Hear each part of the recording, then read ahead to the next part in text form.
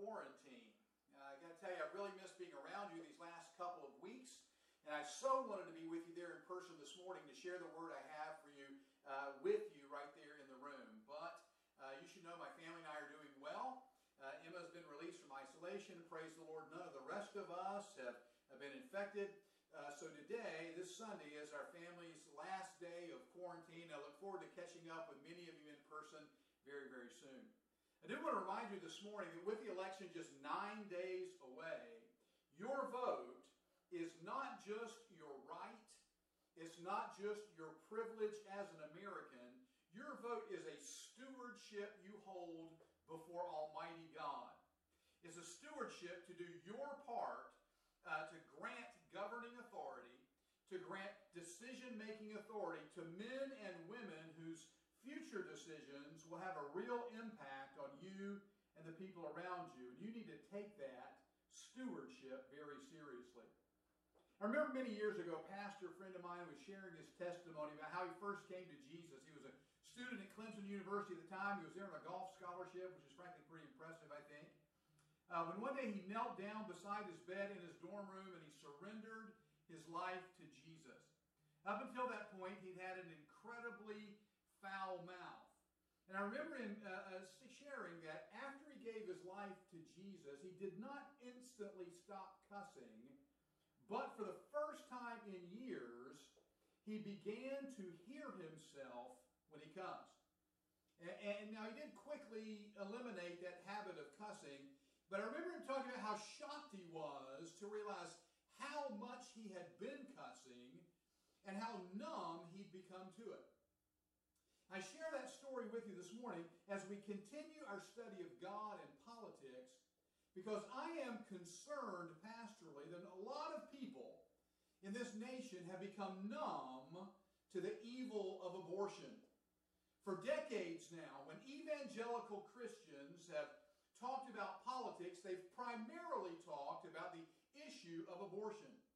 And because they've talked about it so much, a lot of folks are tired of listening. And I fear when it comes to the subject of abortion, even a lot of Christians feel that way. Like my pastor friend, they've become numb. They've stopped hearing, and in many cases, they've sort of stopped caring as well. Many in the church have developed what I call abortion fatigue.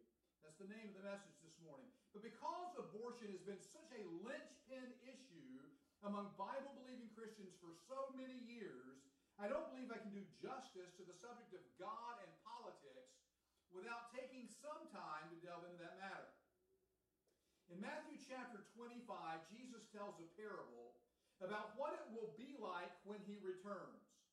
What it will be like when, according to Matthew 25:31, when the Son of Man comes in his glory and all the angels with him. Jesus says on that day he will sit on his throne in heavenly glory. All the nations will be gathered before him, and he will separate the people one from another as a shepherd separates the sheep from the goats. He will put the sheep on his right and the goats on his left. And then the Bible says he will speak to each group separately. To those on his right, Jesus will say, "Come, you who are blessed by my Father. Take your inheritance, the kingdom prepared for you since the creation of the world. For I was hungry, and you gave me something to eat. I was thirsty, and you gave me something to drink. I was a stranger, and you invited me in. I needed clothes, and you clothed me. I was sick, and you looked after me. I was in prison, and you came to visit me." A little later on, the Bible says he will say to those on his left, "Depart from me, you who are cursed, into the eternal fire prepared for the devil and his angels. For I was hungry, and you gave me nothing to eat. I was thirsty, and you gave me nothing to drink. I was a stranger, and you did not invite me in. I needed clothes, and you did not clothe me. I was sick and in prison, and you did not look after me." Mother Teresa shared this very same passage at the beginning of her remarks at the National Prayer Breakfast in 1994. President Clinton was president at the time. He and Hillary and Vice President Gore and Chipper were present at the event, and they spoke to Mother Teresa right before she went out, and they said, "You can say anything you want to say, but you may not speak about abortion. She did anyway. As I've already noted, there's a growing sort of abortion fatigue in this country, even among evangelical Christians. And especially among young evangelicals, it's led to something of a backlash, where you now have a younger generation of Christians regularly saying things like, abortion is just one issue. Why should it matter so much more? Why should it matter so much more than things like caring for the poor? Let me take just a few minutes and address that a little bit this morning. First, to be very, very clear, abortion is not just one of many issues. Yes, there are many issues that deserve your attention, and many of them are very significant. Our country has a serious problem with homelessness, a serious problem with drug addiction. There are problems in education and problems with employment opportunities. We have a healthcare crisis and a mental health crisis. There are very real questions about racial inequities and very real questions about the best way to steward and care for the earth. Not to mention problems with a rapidly shrinking middle class, in which middle-income Americans struggle to make ends meet, as they are disproportionately bearing the brunt of a convoluted income tax system. But with all those issues and a million others like them, while they matter very much, none of them rise to the level of the state-sanctioned killing of babies in the womb.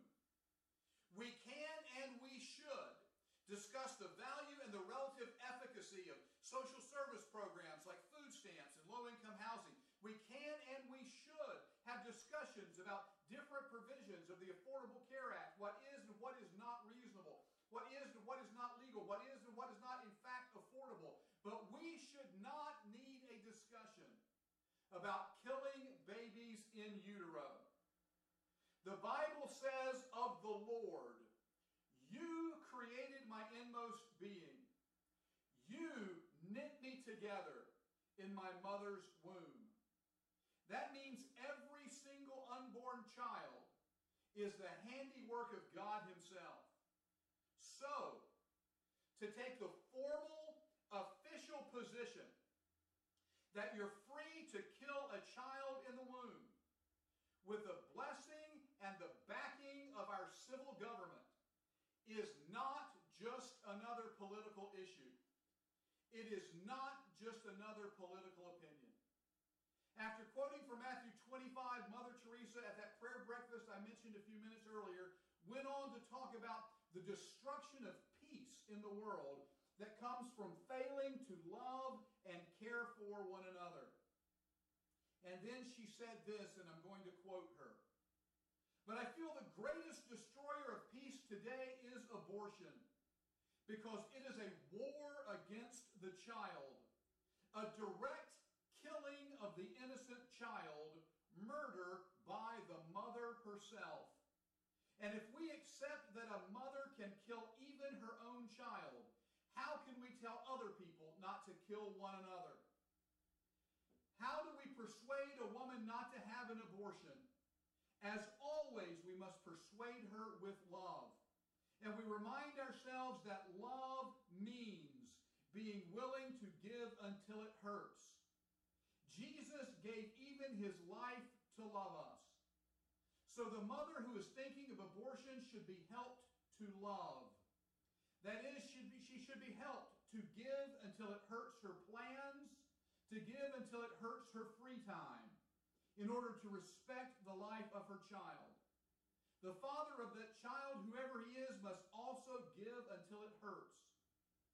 By abortion, the mother does not learn to love, but kills even her own child in order to solve her own problems. And by abortion, that father is told that he does not have to take any responsibility at all for the child he has brought into the world. The father is then likely to put other women into the same trouble. So abortion just leads to more abortion. Any country that accepts abortion is not teaching its people to love, but rather to use any violence to get what they want. This is why the greatest destroyer of love and peace is abortion. Many people are very, very concerned with the children of India, with the children of Africa, where quite a few die of hunger and so on. Many people are also concerned about the violence in this great country of the United States. These concerns are very good. But often these same people are not concerned with the millions who are being killed by the deliberate decision of their own mothers. And this is what is the greatest destroyer of peace today. Abortion, which brings people to such blindness. If anyone's ever been qualified to say abortion is more morally significant than care for the poor, it's that little nun in the blue and white sari, Mother Teresa, who gave her life to caring for the poorest of the poor. So what blindness was she speaking of at the end of those comments? She was talking about a moral blindness. Blindness to the horror and the perversity of abortion. The perversity of a mother being willing to kill her own child for her own comfort and convenience. If motherhood is supposed to mean anything, if it's supposed to picture and represent anything, then it's supposed to picture and represent self-sacrificing love. Mothers and fathers are to serve their children, to lay down their own lives for their children, to work and scrimp and sacrifice themselves for the benefit of their children.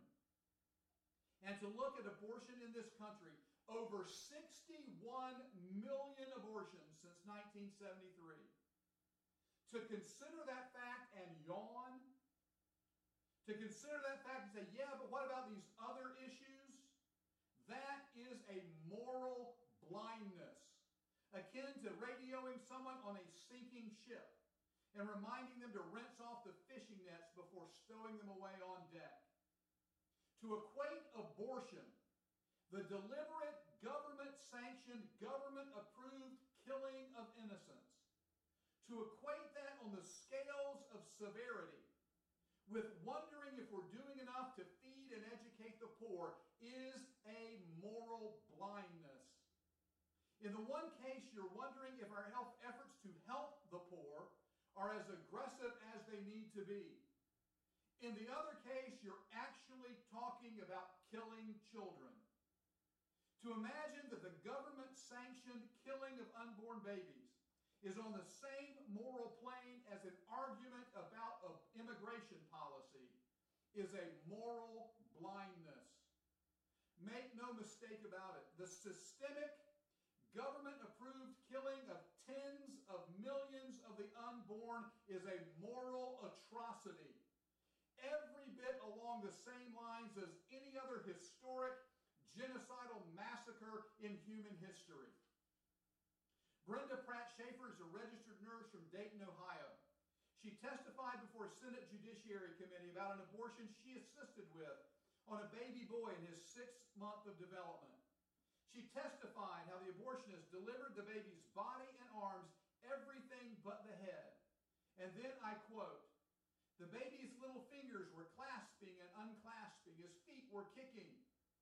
Then the doctor stuck the scissors through the back of his head, and the baby's arms jerked out in a flinch, a startle reaction like a baby does when he thinks he might fall."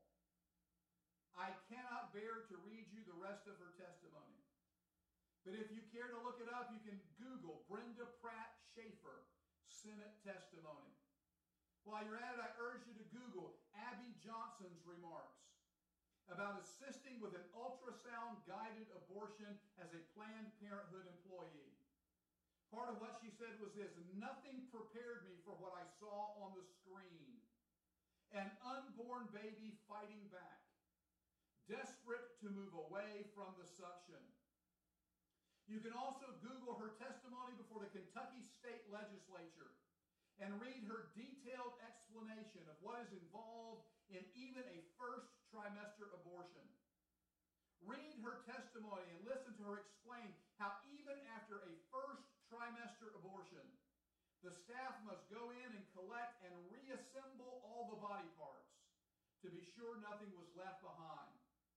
Read her testimony and then try again with a straight face to equate abortion with issues like child care and Medicaid. A little over a year ago, many of you joined me for a prayer rally near Charlotte's newest abortion clinic in the Cherry neighborhood. We gathered in a nearby park, then silently and prayerfully we formed an enormous line, and we walked slowly, silently, and prayerfully past the clinic. As I processed that event over the next several weeks, going over it in my mind several times, I was haunted for several weeks by what I heard in my spirit. The anguished cries of unborn babies as they were being aborted in that place. I lost sleep over it. It sickened me then, and it hurts and grieves me to think about it now.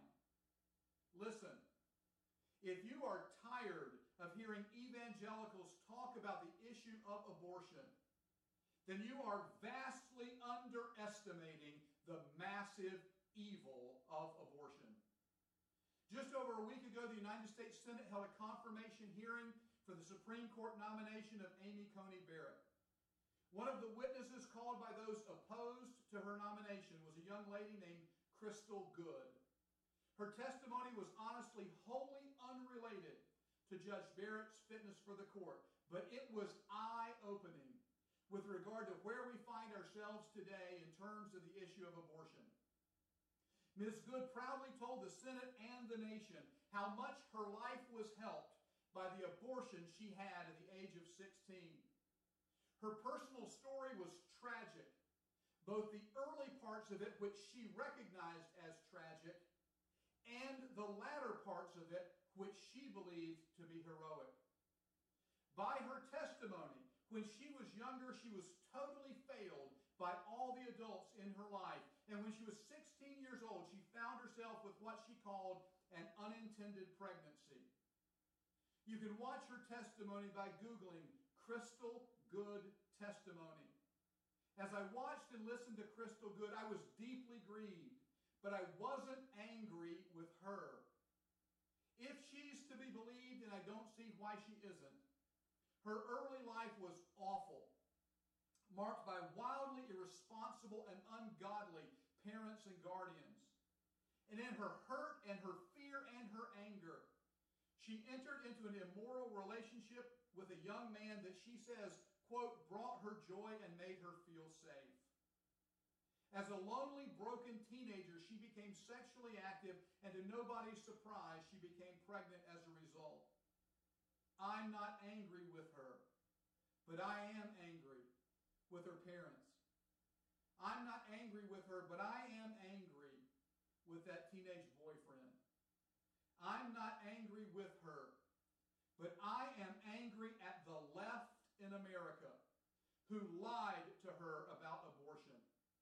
I'm angry with those in America who preyed on her hurt and her fear and her confusion, and who appealed to a misplaced sense of pride, who lied to her and told her that killing that child was no big deal, who lied to her and told her at 16 years old she was old enough to decide for herself whether or not to have sex and when she should start her own family, who lied to her and convinced her that killing the child that was growing inside her was merely a decision about her own body, who lied to her and helped her forget completely about the body of the child she was killing, who lied to her and told her all that mattered was what she thought was best for herself and her future, who lied to her and helped her totally disregard what was best for the child and his future.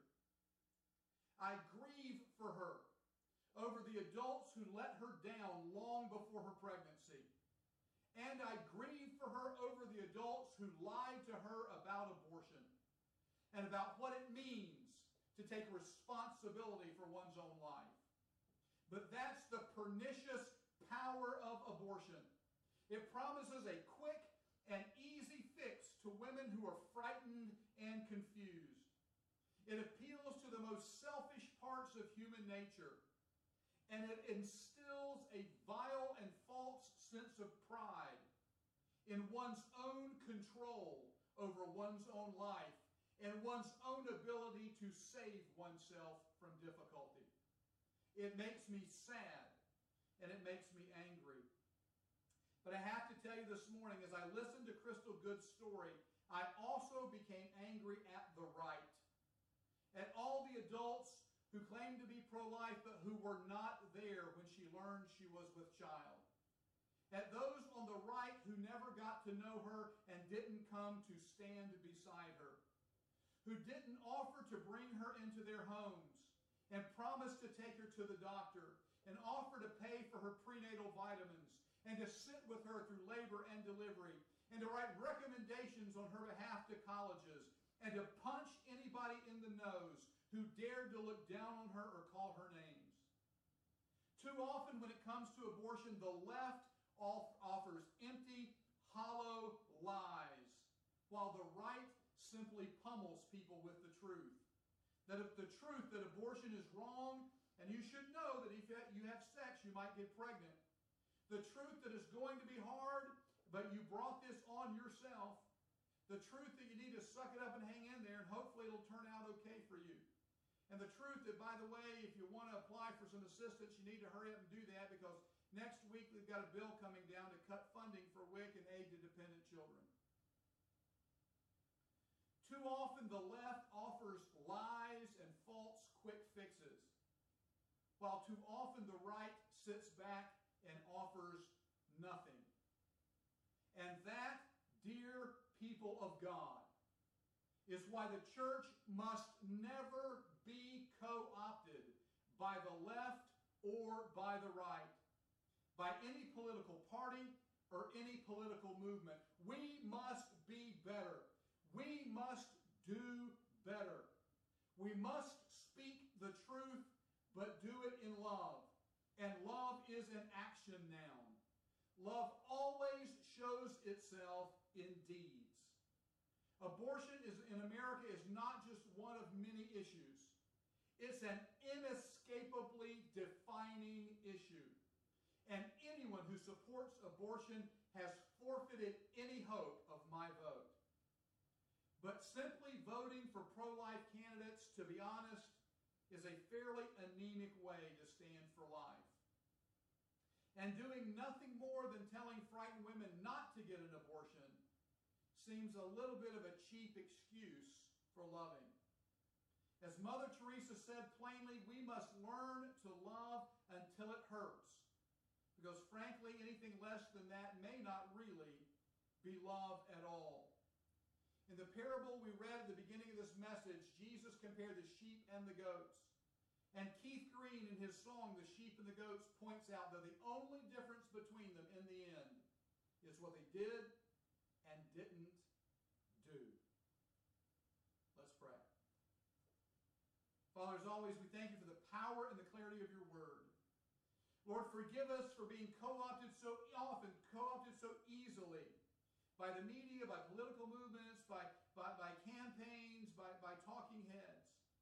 Forgive us for being so easily confused and so easily pulled away from your word and the clear truth of your word and the power of your word and the power of the love you've called us to walk in. Help us not be like the left, offering ungodly, unbiblical lies to offer quick fixes to people who find themselves fearful and in trouble. But help us not be like those who do nothing more than say, I told you so.